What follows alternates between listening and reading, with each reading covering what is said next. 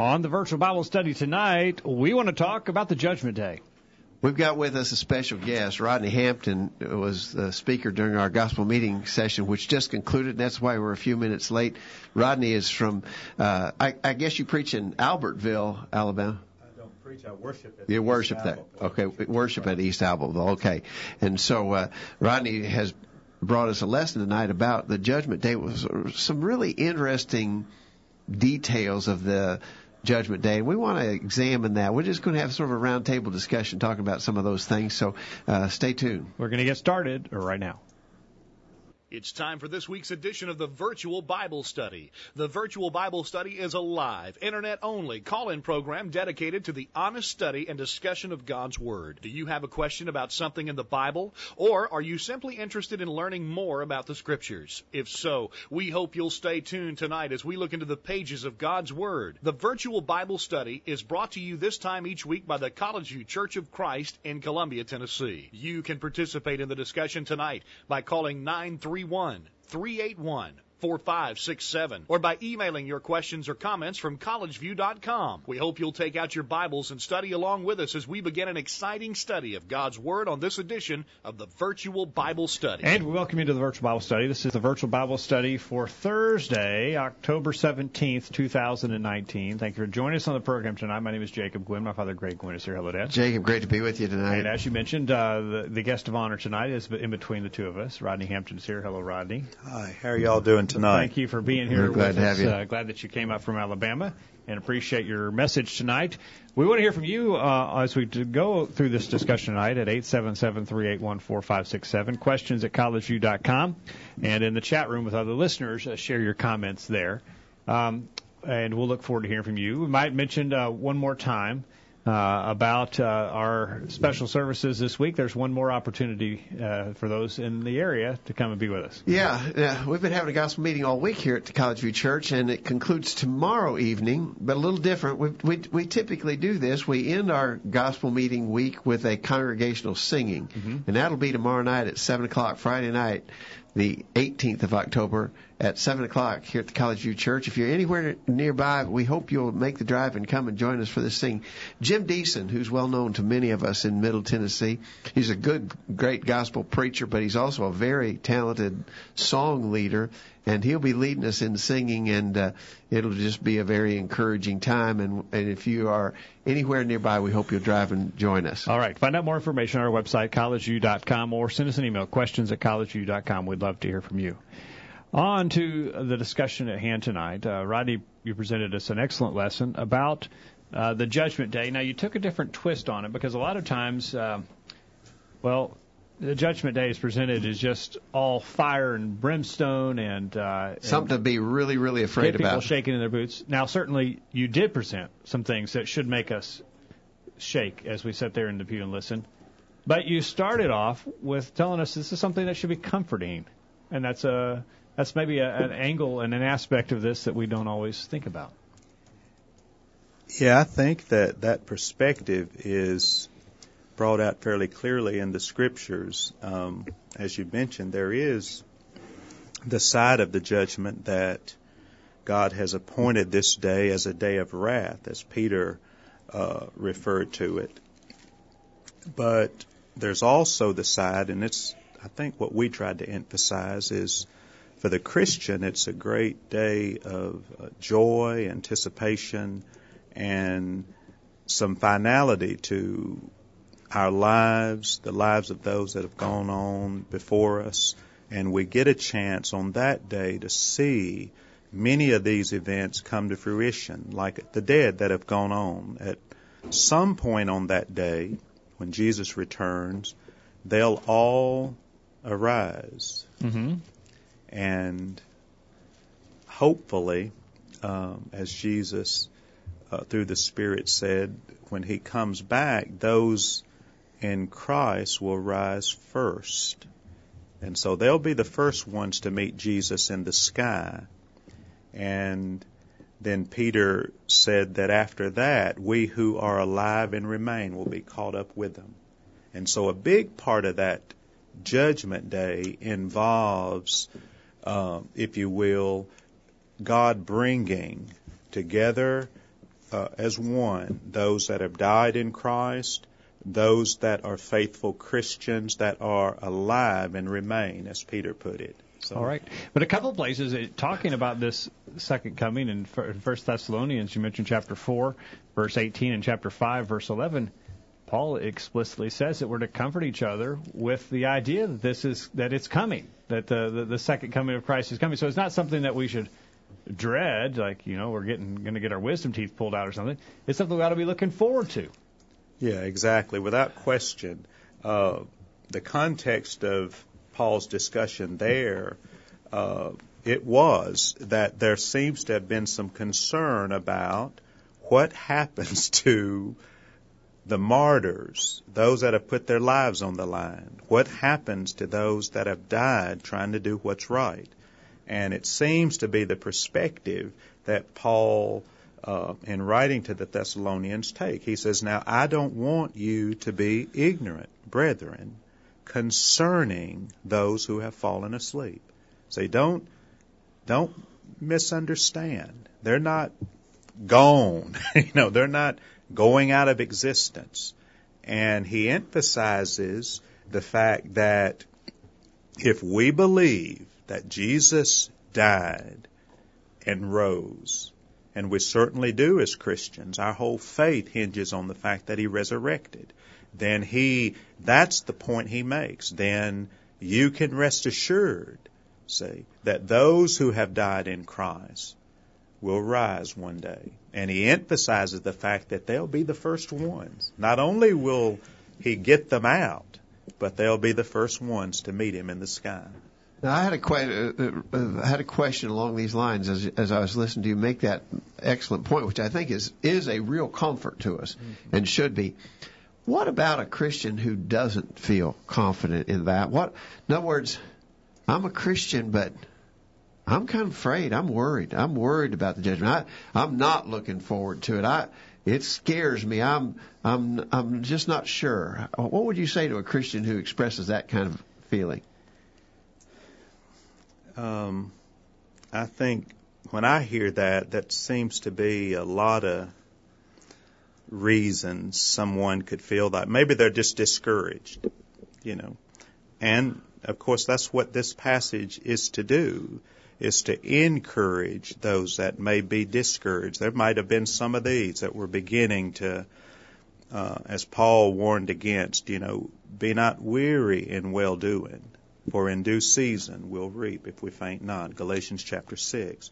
But I would just encourage them to think more soberly about what it really means to be a Christian.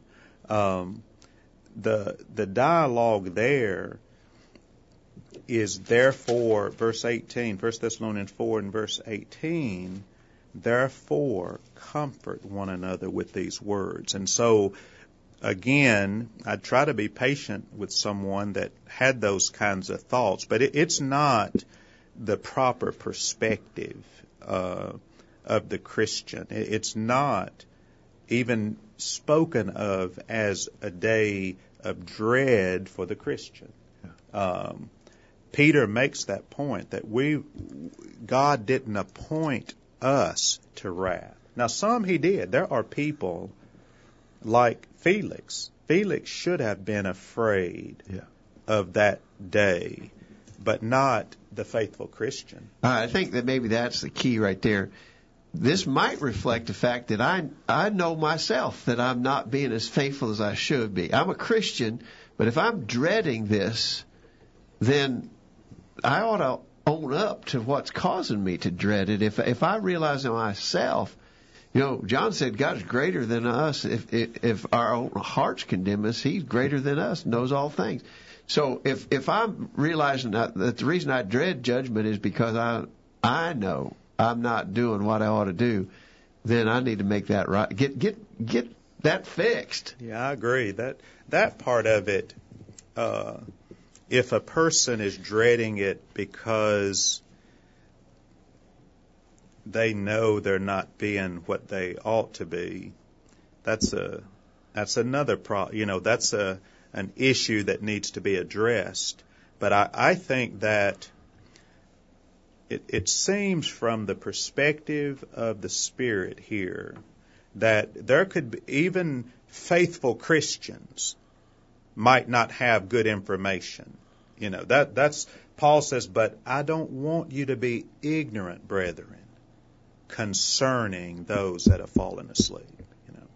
See, so the issue here was some that might not quite understand what's going to happen. See, maybe they've bought into, quote unquote, a little of what the Jehovah's Witnesses propagate, that we go out of existence. That's it when we die. You see, and we'd try to explain to those people, no, not at all, And so I guess what I mean is, sure, some dread could be motivated, I believe, by deep down, I know I'm not living right. I know I'm going to have to stand and answer for it, and I dread it in that sense. But I also think that there could be a very real possibility of Christians not understanding. That's, I think, like our lesson today. You might think, well, can Jesus really get them all out? Yeah. And look at what Jesus says. You thought this was something. See the perspective? And Jesus says, do not marvel at that. He says, you're going to see something, you see, and that would perk you up, go, oh, wow, okay, So the point I'm making is, I think you're right. If the dread is coming from deep down, I'm not what I ought to be, that's another, that person needs to repent. Yeah.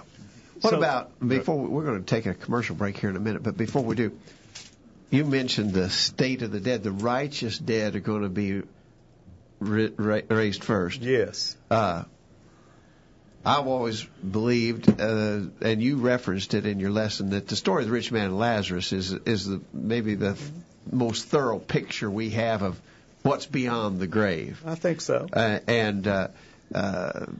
That's something to look forward to. I remember a while back, one of our members here was sick. It was clear he wasn't going to get better. He was near death, but he was still very conscious, and we had good talks together.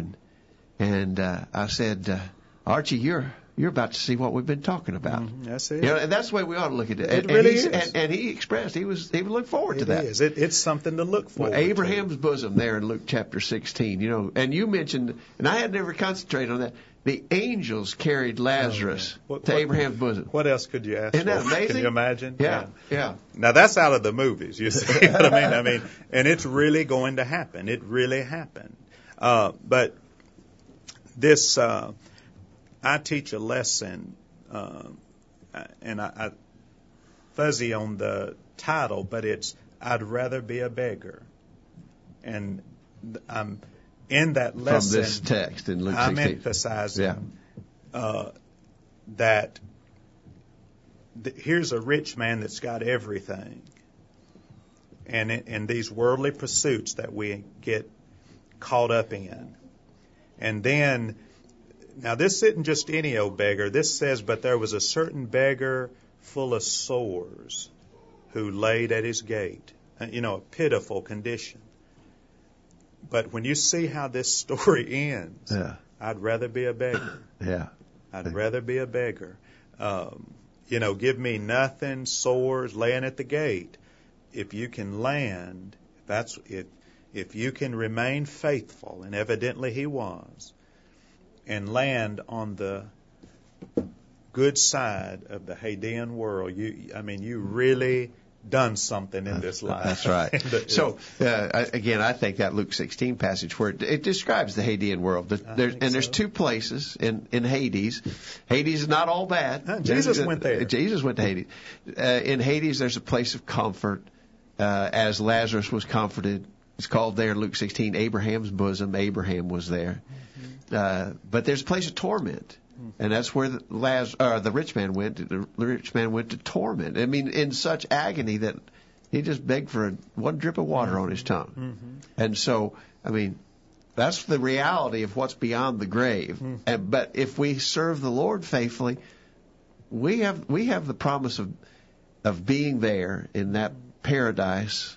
Jesus said to the thief, "This day shalt thou be with me in paradise." Jesus called it paradise. Exactly. We think it's the same as Abraham's bosom, but it's a paradise place where we will wait the final resurrection. We're going to talk about that resurrection here in a minute. So you talked about dreading it, and obviously there would be reasons why we would dread it. But we're to be comforting ourselves with that and even looking forward to it. John was looking forward to it at the end of Revelation, that Jesus would come quickly. I think one reason we don't want it to come quickly, we may not dread it, but we may not long for it like we should, is that we've got our treasure in the wrong place. Hey, listen, I got a lot going on right now, and I've got this big project. I've got a really neat vacation planned. We got a comfortable houses. Yeah. And I hope he doesn't come real soon, because it'll interrupt my plans. Yep. Which is, man, you talk about being wrong. That's about as wrong as you can get, isn't it? That's right. So Jesus said in Matthew chapter 6, verse 21, "For where your treasure is, there will your heart be also." So, Rodney, when I invest in something, I look forward to that investment, realizing the potential of that investment. With Jesus, we're laying our treasure up in heaven. When He returns, I get to realize the thing I've been working for. That's what you've been investing in. Yeah, my treasure's there. I agree, 100%. And I really think that's what Paul was illustrating through his life as he writes to Timothy. He's explaining to Timothy, these sufferings, what you see me going through, is well worth it, Timothy. See, now I don't know if Timothy was discouraged or he's just trying to prepare him for he had told him, now you got to be ready to endure hardships as a good soldier. But whatever is going on, Paul explained to him, I know who I've believed in, Timothy. See, this is why these sufferings, this is why. He says, but I know who I believed in, that He's able to keep. See, there's those treasures. As we do good works, as we work in the Lord, God's, if you will, for lack of better words, keeping score. You see. And Paul says, against that day, you see, what's under consideration is these things are going to be brought up on that day. He's keeping track of what you said, Jay. He's keeping track of what you're paying in. He's keeping track of your investment, where your laid up treasure. And Paul had full confidence that, as you said, he's not missing that. Can you imagine showing up there and you find out, maybe you've done a good bit and you find out you got one thing down. Like, we don't have to worry about being shortchanged. That's what Paul's really explaining. It's the source of why Paul would go through. That's what he's explaining to Timothy. I go through these things, Timothy, because I know He's keeping score.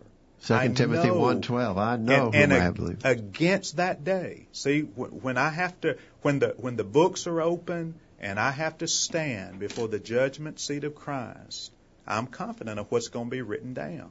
See, that's why I keep on keeping on. Now let's talk. After the break, you mentioned the judgment. Now that would bring some fear to some people's minds, the idea of the judgment, and we'll talk about that on the other side. This great day is going to come with a judgment, and we'll talk about that when we get back. Don't go anywhere. The virtual Bible study continues right after this. Don't touch that mouse. The virtual Bible study will be back right after this. Hi, I'm Wade Shelton. In 1 Peter 3:15, the Scripture says, "But sanctify the Lord God in your hearts, and be ready always to give an answer to every man that asketh you a reason of the hope that is in you, with meekness and fear." You see, we believe here at College View that we should be ready always to give an answer to every man that asketh. And I believe that we are dedicated to this cause. That's why we here at College View bring you the virtual Bible study each week. Our hope is that you will join us each week here on the virtual Bible study in hopes of strengthening your faith, so that you will be ready always to give an answer to every man that asketh you a reason of the hope that is in you. Please join us here every Thursday night on the virtual Bible study. I know that it's worth an hour of your time. Here's some quotes worth pondering. Honor is better than honors. The strongest evidence of love is sacrifice. There are no traffic jams on the straight and narrow way. Man, wish I'd said that. And whatsoever ye do in word or deed, do all in the name of the Lord Jesus, giving thanks to God and the Father by him. Colossians 3:17. Now, back to the program. Back on the program tonight, let us hear your thoughts in the chat room tonight or over the phone at 877-381-4567. So we're talking about the great day coming, the judgment day, and there's comfort in that. What's it going to be, right now? One of the things that I wrote down in my notes is, I'd like to know if it's going to be next month, going to be next year. We brought in the expert from Alabama to tell us. So we thought we'd just get you to pin that down for us. Well, I know when it's going to be. No, actually, Peter said of that day and hour, no one knows. So I stand corrected. No one knows. And in that one of the first texts you brought out in 1 Thessalonians 5, Jesus said, as a thief. And thief doesn't tell you when he's coming. No. So for all the people who would try to make predictions, and there are plenty that have been all through the centuries, there have been people trying to make predictions, and there are in our day, you can't do that. And that's not, so the comfort is not in knowing when it's coming, but knowing it is coming. All right. Real interestingly, you went to Matthew 7:21 and following to suggest, and we use that passage to talk about Bible authority, but it's a judgment scene scenario that Jesus is describing there, and the warning is for those who don't care to do God's things God's way, right?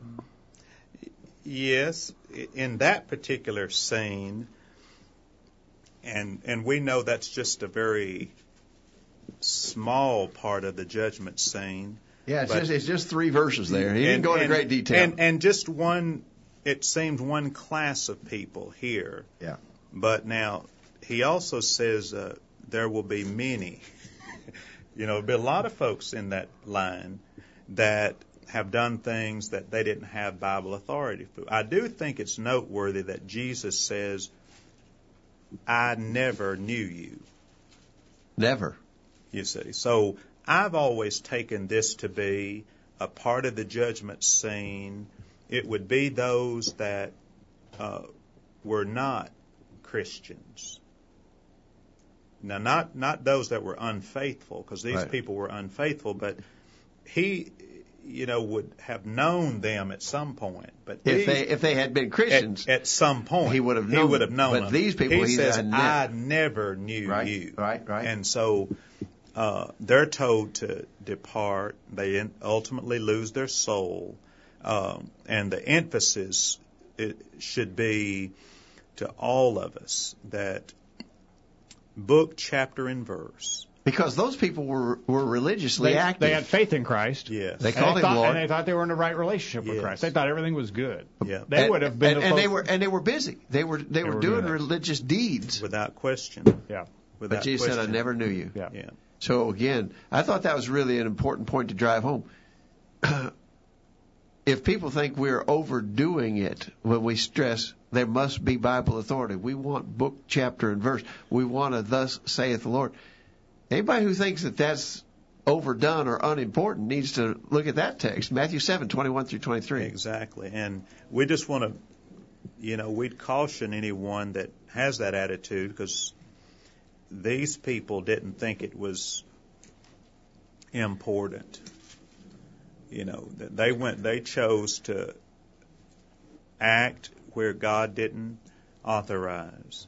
They chose to participate in religious things that Christ had nothing to do with it. He didn't authorize it, and significantly, while they spent a lifetime in that service and conscientious service to whatever these religious works, but there's a very sad element there, because ultimately these people is told to depart. And he said, ye workers of iniquity. So when the books are opened and the dead will be judged out of those things written in the books, we need to make sure that if we cast out demons, and some did in the first century, then they'd want to make sure that they were authorized to do it.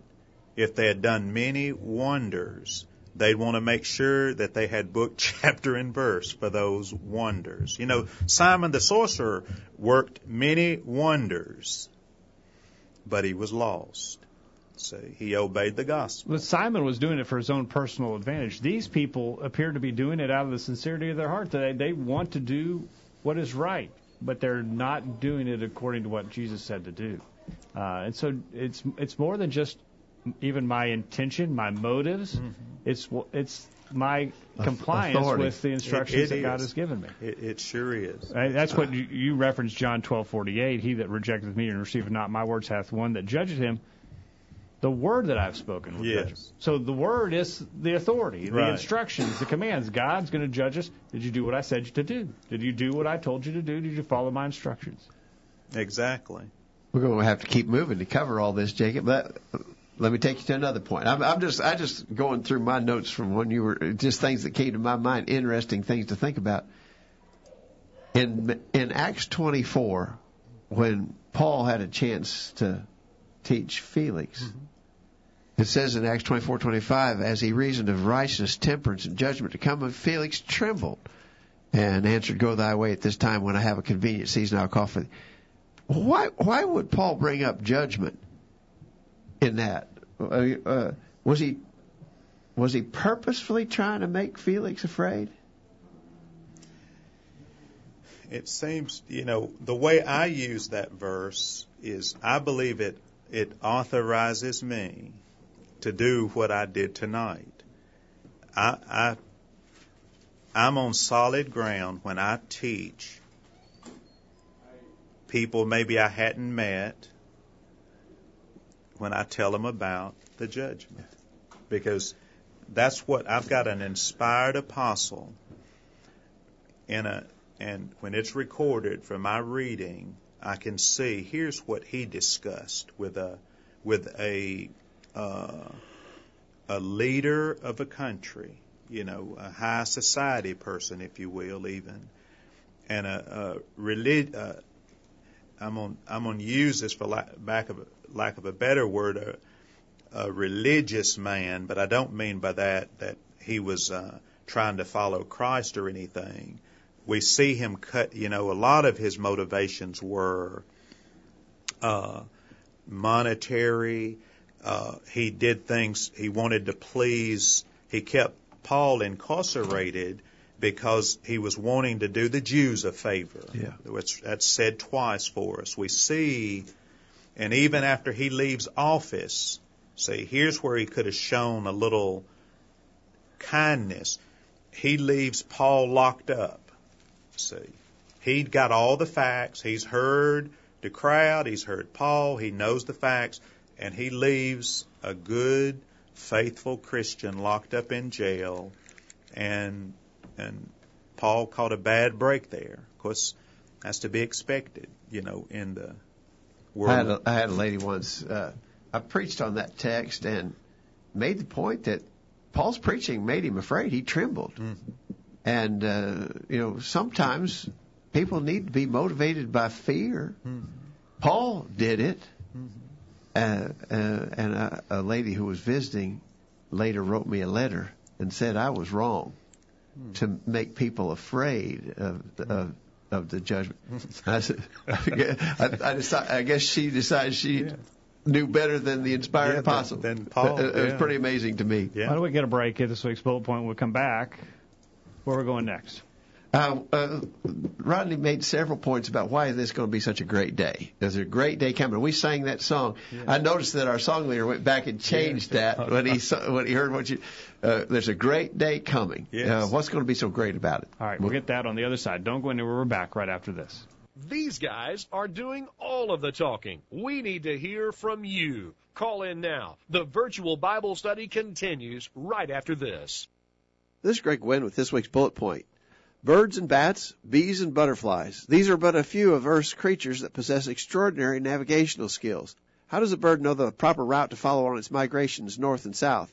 How can a bee find its way back to the hive and then return again with other helpers to the nectar-rich flower patch just discovered? Such accomplishments have long puzzled the scientists that study such things.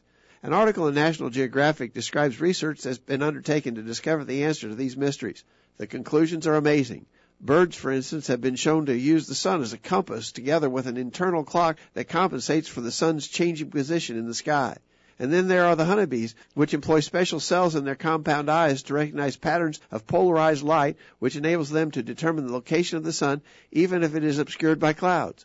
Desert ants, we are told, can tell distances by counting steps from one location to another. Spawning salmon travel thousands of miles to return to the very section of river where they were born. Scientists agree that they, quote, locate home streams by smell, imprinting on the odors from soil and vegetation, unquote. Other fish navigate in murky water by generating an electric field and then sensing their environment through fluctuations in the electric current. Some insects are known to determine direction and location by sensing magnetic fields through specialized photoreceptors in their eyes. All of this staggers the imagination. The complexities of nature are incredible, but even more amazing is the fact that there are so many people who believe that this all came about by random chance as living creatures evolved from lower life forms. How can it be so? Who can believe it? Faith in a living, all-powerful God is a much more reasonable explanation. That's this week's bullet point. Think about it. I'm James Buchanan from Columbia, Tennessee, and I love to listen to the virtual Bible study. For he hath said, I will never leave thee, nor forsake thee, so that we may boldly say, the Lord is my helper, and I will not fear what man shall do unto me. Hebrews 13, verses 5 and 6. The virtual Bible study continues. And we're back on the program. Remind you, this program is brought to you by the College View Church of Christ in Columbia, Tennessee. Our website, again, is collegeview.com or thevirtualbiblestudy.com. You know, some of our listeners may never have been there, just listening to us in the podcast. Take a minute to check out our website, thevirtualbiblestudy.com, collegeview.com, Kyle, where you can find, maybe you're too far away to come to our special services this week. You could listen or actually watch those sermons all week long. You put them up there on our website. Yeah, which all of our fall gospel meetings, all of them's up there. I created a playlist tonight, so you can actually just go right there and click all of Jeff Mays, and you can start from the beginning or all of Yeah, you won't miss it. Ben May was here Sunday. Yeah, we had Sunday Ben May. Monday night was Donnie Rader. Tuesday night Keith Hamilton. Wednesday night Jeff Smith, and then tonight Rodney Hampton. And so if you go to our collegeview.com page, and then you'll find the link there to our YouTube page, and all of those are on YouTube. And so Rodney was live tonight, but now he's already in the archive, and so you can go back and watch the sermon that he preached earlier tonight. All right. Well, Rodney, thanks for taking time to stay around with us to talk about this important subject. Lots of things, as you mentioned earlier, Dad, lots of things that are going to be it's a great day coming. Great day, why we would want to look forward to it. One of the things, I think the first thing you mentioned, Rodney, is going to be a great day because all accountable people who have ever lived will be there, which is that's hard to imagine, because as you mentioned, the world's population right now is approaching 8 billion. It's somewhere between 7 and 8 billion people. I've read a statistic, and I don't know if it's legitimate or not. I've heard some challenge it, but I've heard other people defend it, that half of the people who have ever lived are living right now because population is growing so rapidly. If that's anywhere close to true, then we've got close to 15 billion people who are going to be at judgment. Is that going to take like a million years for everybody? I mean, if we standing in line to get up there, how's that going to work? Well, when the power of God's involved, Paul says, I tell you a mystery, that we won't all sleep. But Paul says something interesting there. He says, in a moment, in the twinkling of an eye, we'll all be changed. So it's not going to take long.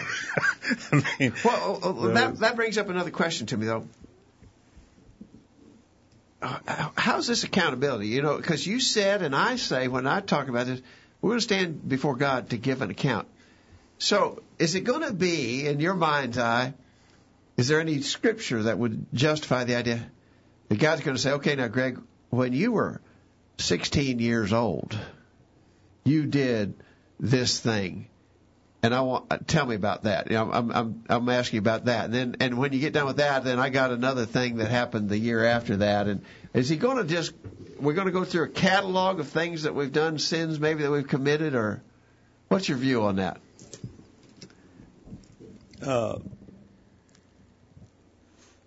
I'm not sure.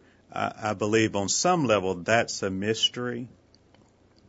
But what I do know, what is clear from the Scriptures, is that we shall all give account, that God will bring, and I mean, at that day, God will bring every work into judgment. And so, he's so powerful, so able, so capable, like we were talking about. Now, 15 billion to you and I, we can't fathom. But when we're dealing with beings that are going to show up with all his holy angels, then all of a sudden, I see it happening easy, quickly, those type things. Yeah, but I'm with you, and I do think the key expression there is a mystery. Yes. For one thing, I think it's beyond the capacity of our mortal minds to comprehend something in that scale. Well, I thought about my own life. Now, if my sins that I've committed were being recorded, and they were and have been, then if that's in the whatevers, then times all the billions. But now these are just the ones that I'm cognizant of today. Yeah. Now, this doesn't take into account all my bad thoughts, all my bad motives, and we've got a person capable of keeping all that, keeping that type record, and that ought to make us, fear God when we know He's expressed to us that He's counting our thoughts. Paul said, if I bestow all my goods to feed the poor and have not love, it profits me nothing. See, Paul's aware that my motives are even got to be in check, that he's keeping score. You see, he's aware. So I guess I'm just saying it's a mystery and it's awesome. Yeah, yes, and beyond our power. I was thinking of all that God's got to keep track of. I was just thinking recently, if I sinned just once a day, since the age that I became accountable, just sin once, just one evil thought or one bad word or what. If it was just once a day, I've got over 20,000 exactly. sins. No, exactly. Yeah. So, do I need forgiveness? Absolutely. But God knows all about that. Yeah.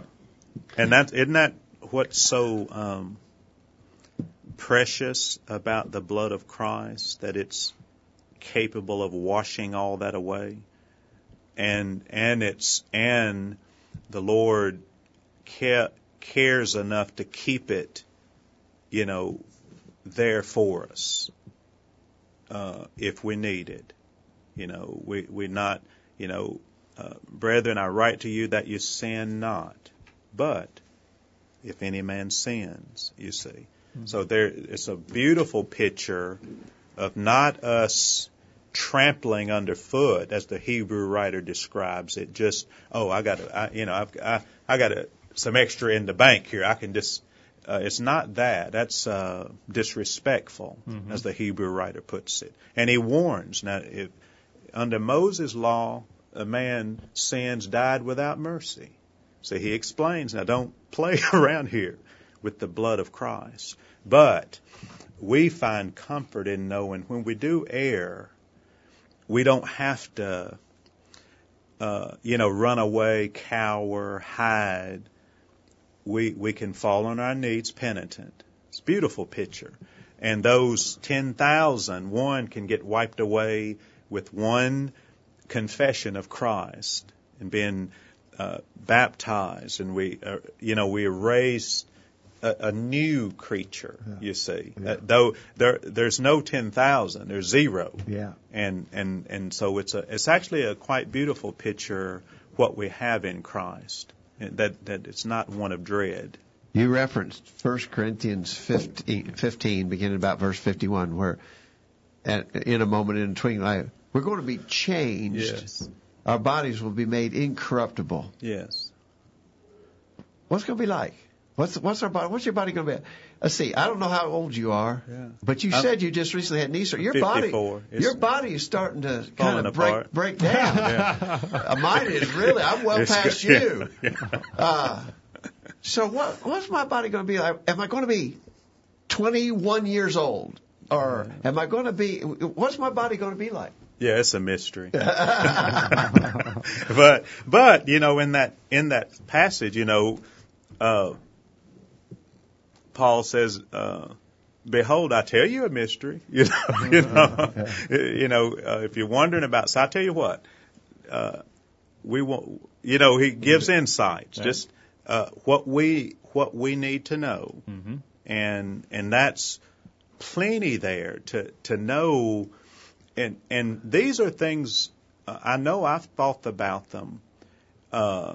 So we're told, that for it is appointed unto man once to die, and after death the judgment. And yet I find out, but we won't all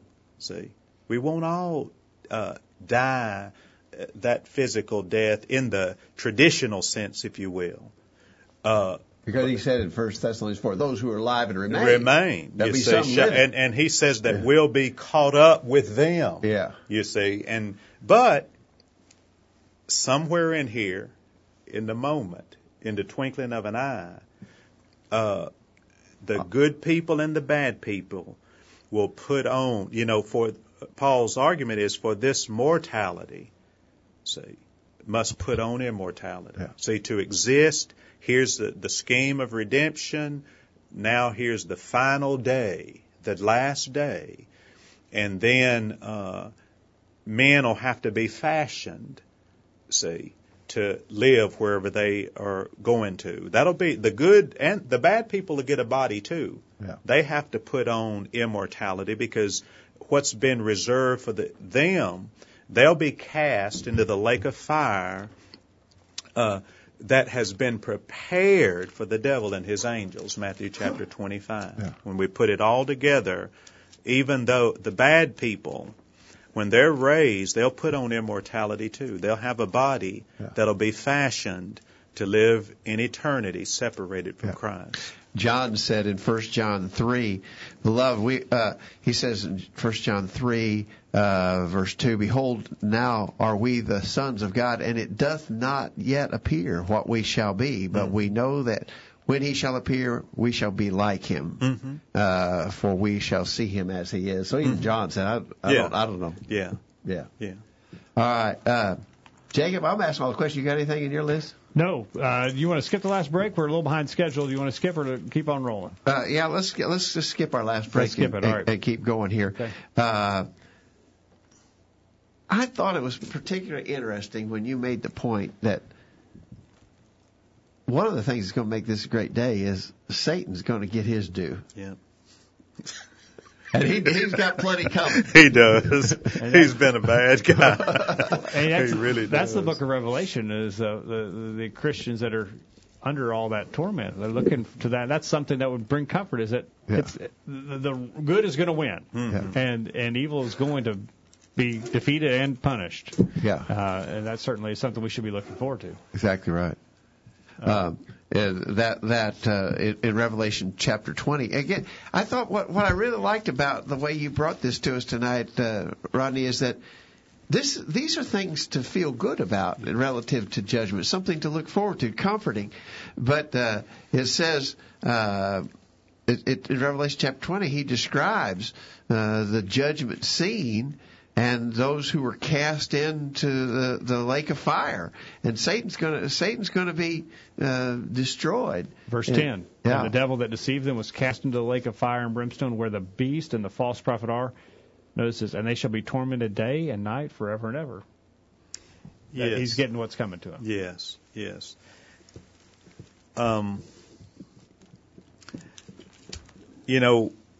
Over in Matthew chapter 25,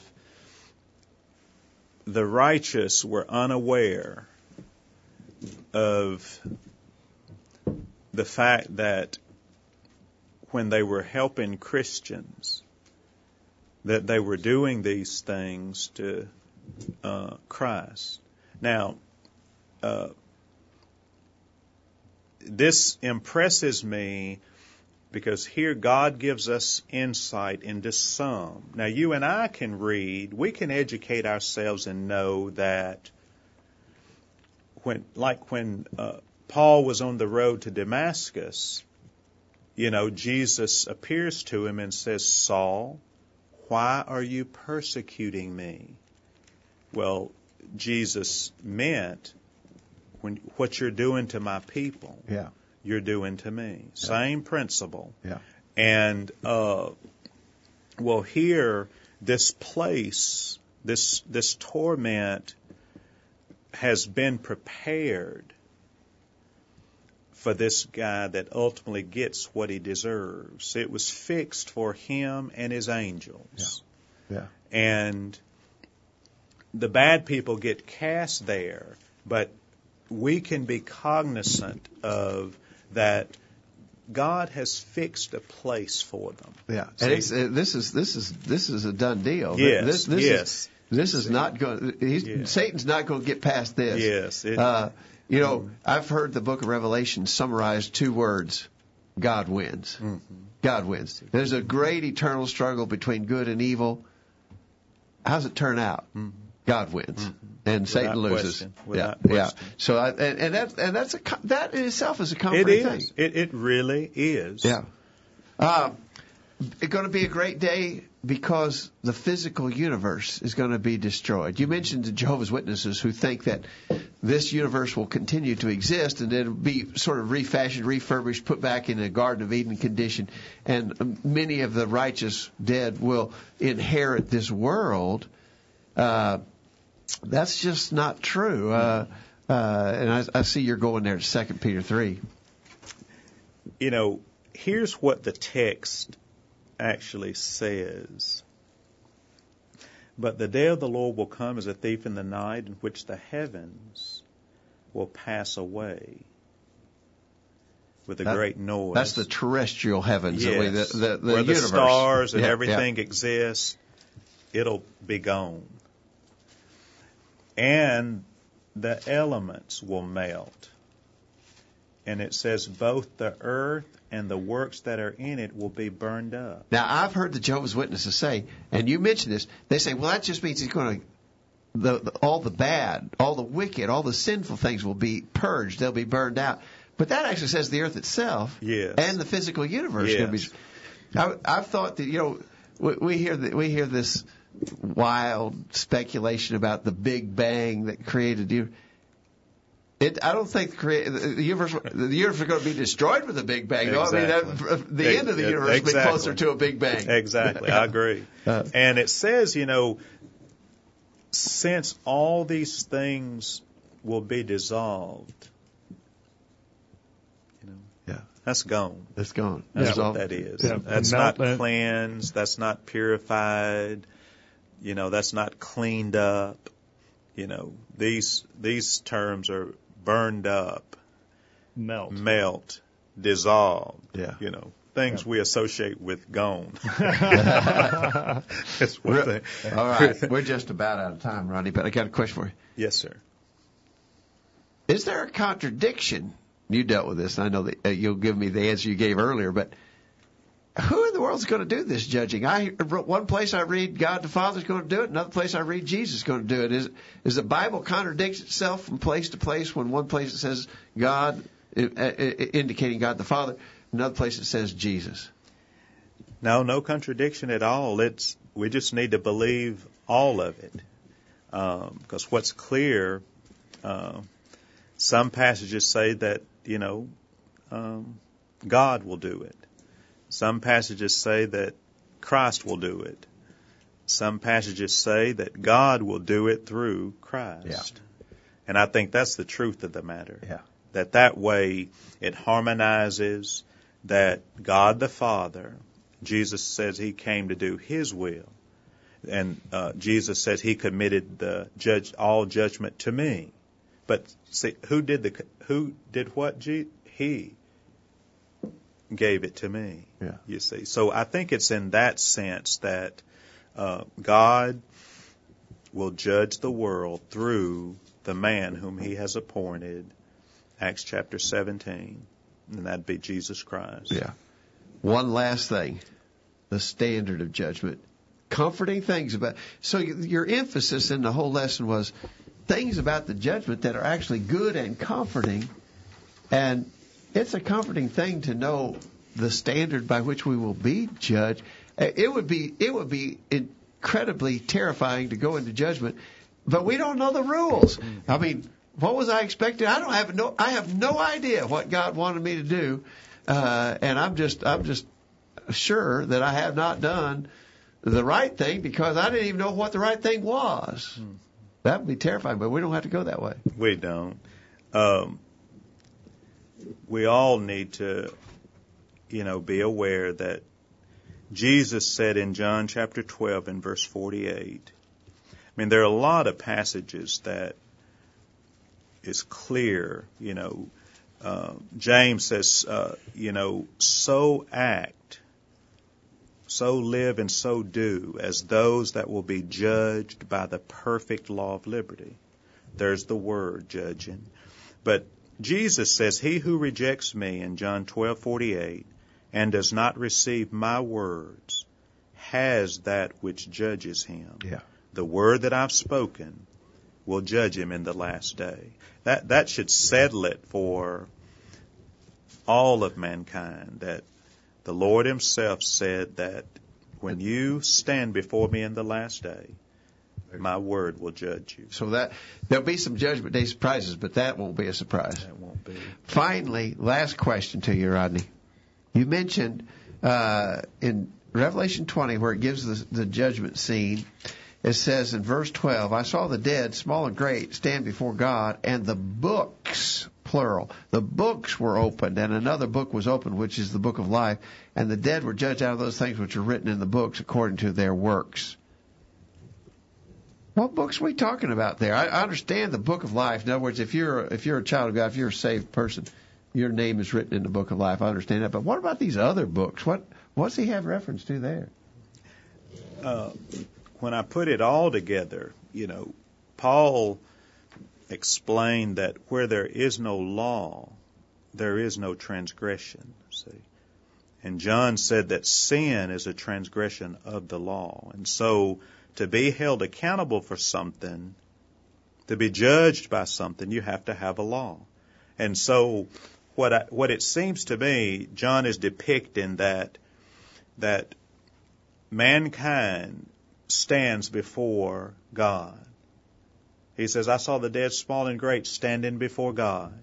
And then books were open. And I've always thought that the book that Adam and Eve would be open. That's not our book. No, because our book, like take Acts 2:38, it wouldn't be fair to bring out, to try to explain to Adam and Eve that you weren't baptized. Yeah, okay, Adam, you're out. Yes. Because you never were baptized. Exactly. That'd be the wrong book, wouldn't it? Yeah, See, yeah. So I think the books, I've always thought that the books would be, Melchizedek's book, that era, pre-law, Abraham's book, post-garden, when Cain kills Abel, that book, because obviously there were laws there, and Abel would act by faith, which implies that he had a law. So the point would be, the books would be the things that men would be held accountable for, would be judged by. See, that would even fit all that's mentioned about we'll stand before the judgment seat of Christ and give account of the things done in the body. Yeah. See, and it's not just the New Testament Christian. See, for we must all stand. I saw the dead, small and great, standing. See, so all of mankind throughout all the ages. The Gentiles didn't have the Old Testament law. See, but they had laws on that they were being held accountable to. Just like I was preparing a lesson for Sunday about Jonah.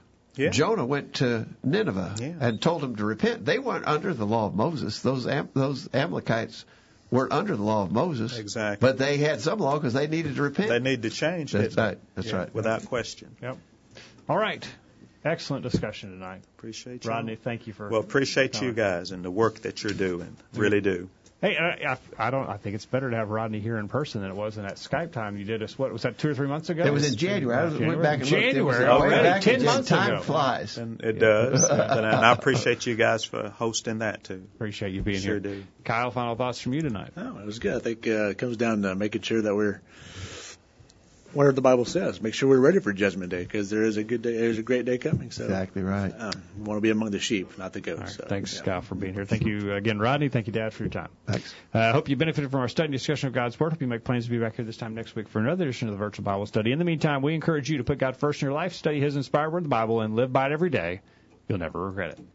Thanks for listening to the Virtual Bible Study, brought to you by the College View Church of Christ. The College View Church of Christ meets at 1618 Hampshire Pike in Columbia, Tennessee. If you are in the Columbia, Tennessee area, we encourage you to worship with the College View Church of Christ on Sunday mornings at 9:30 and on Sunday evenings at 6 o'clock. The College View Church of Christ also welcomes you to attend their Wednesday night Bible studies at 7 o'clock. If you have any questions about something that was said on tonight's broadcast or would like more information about the College View Church of Christ, please call 931-381-4567. That number again, 931-381-4567. Or for more information on the internet, visit collegeview.com. Be sure to tune into the Virtual Bible Study this time next Thursday for another informative study of God's Word.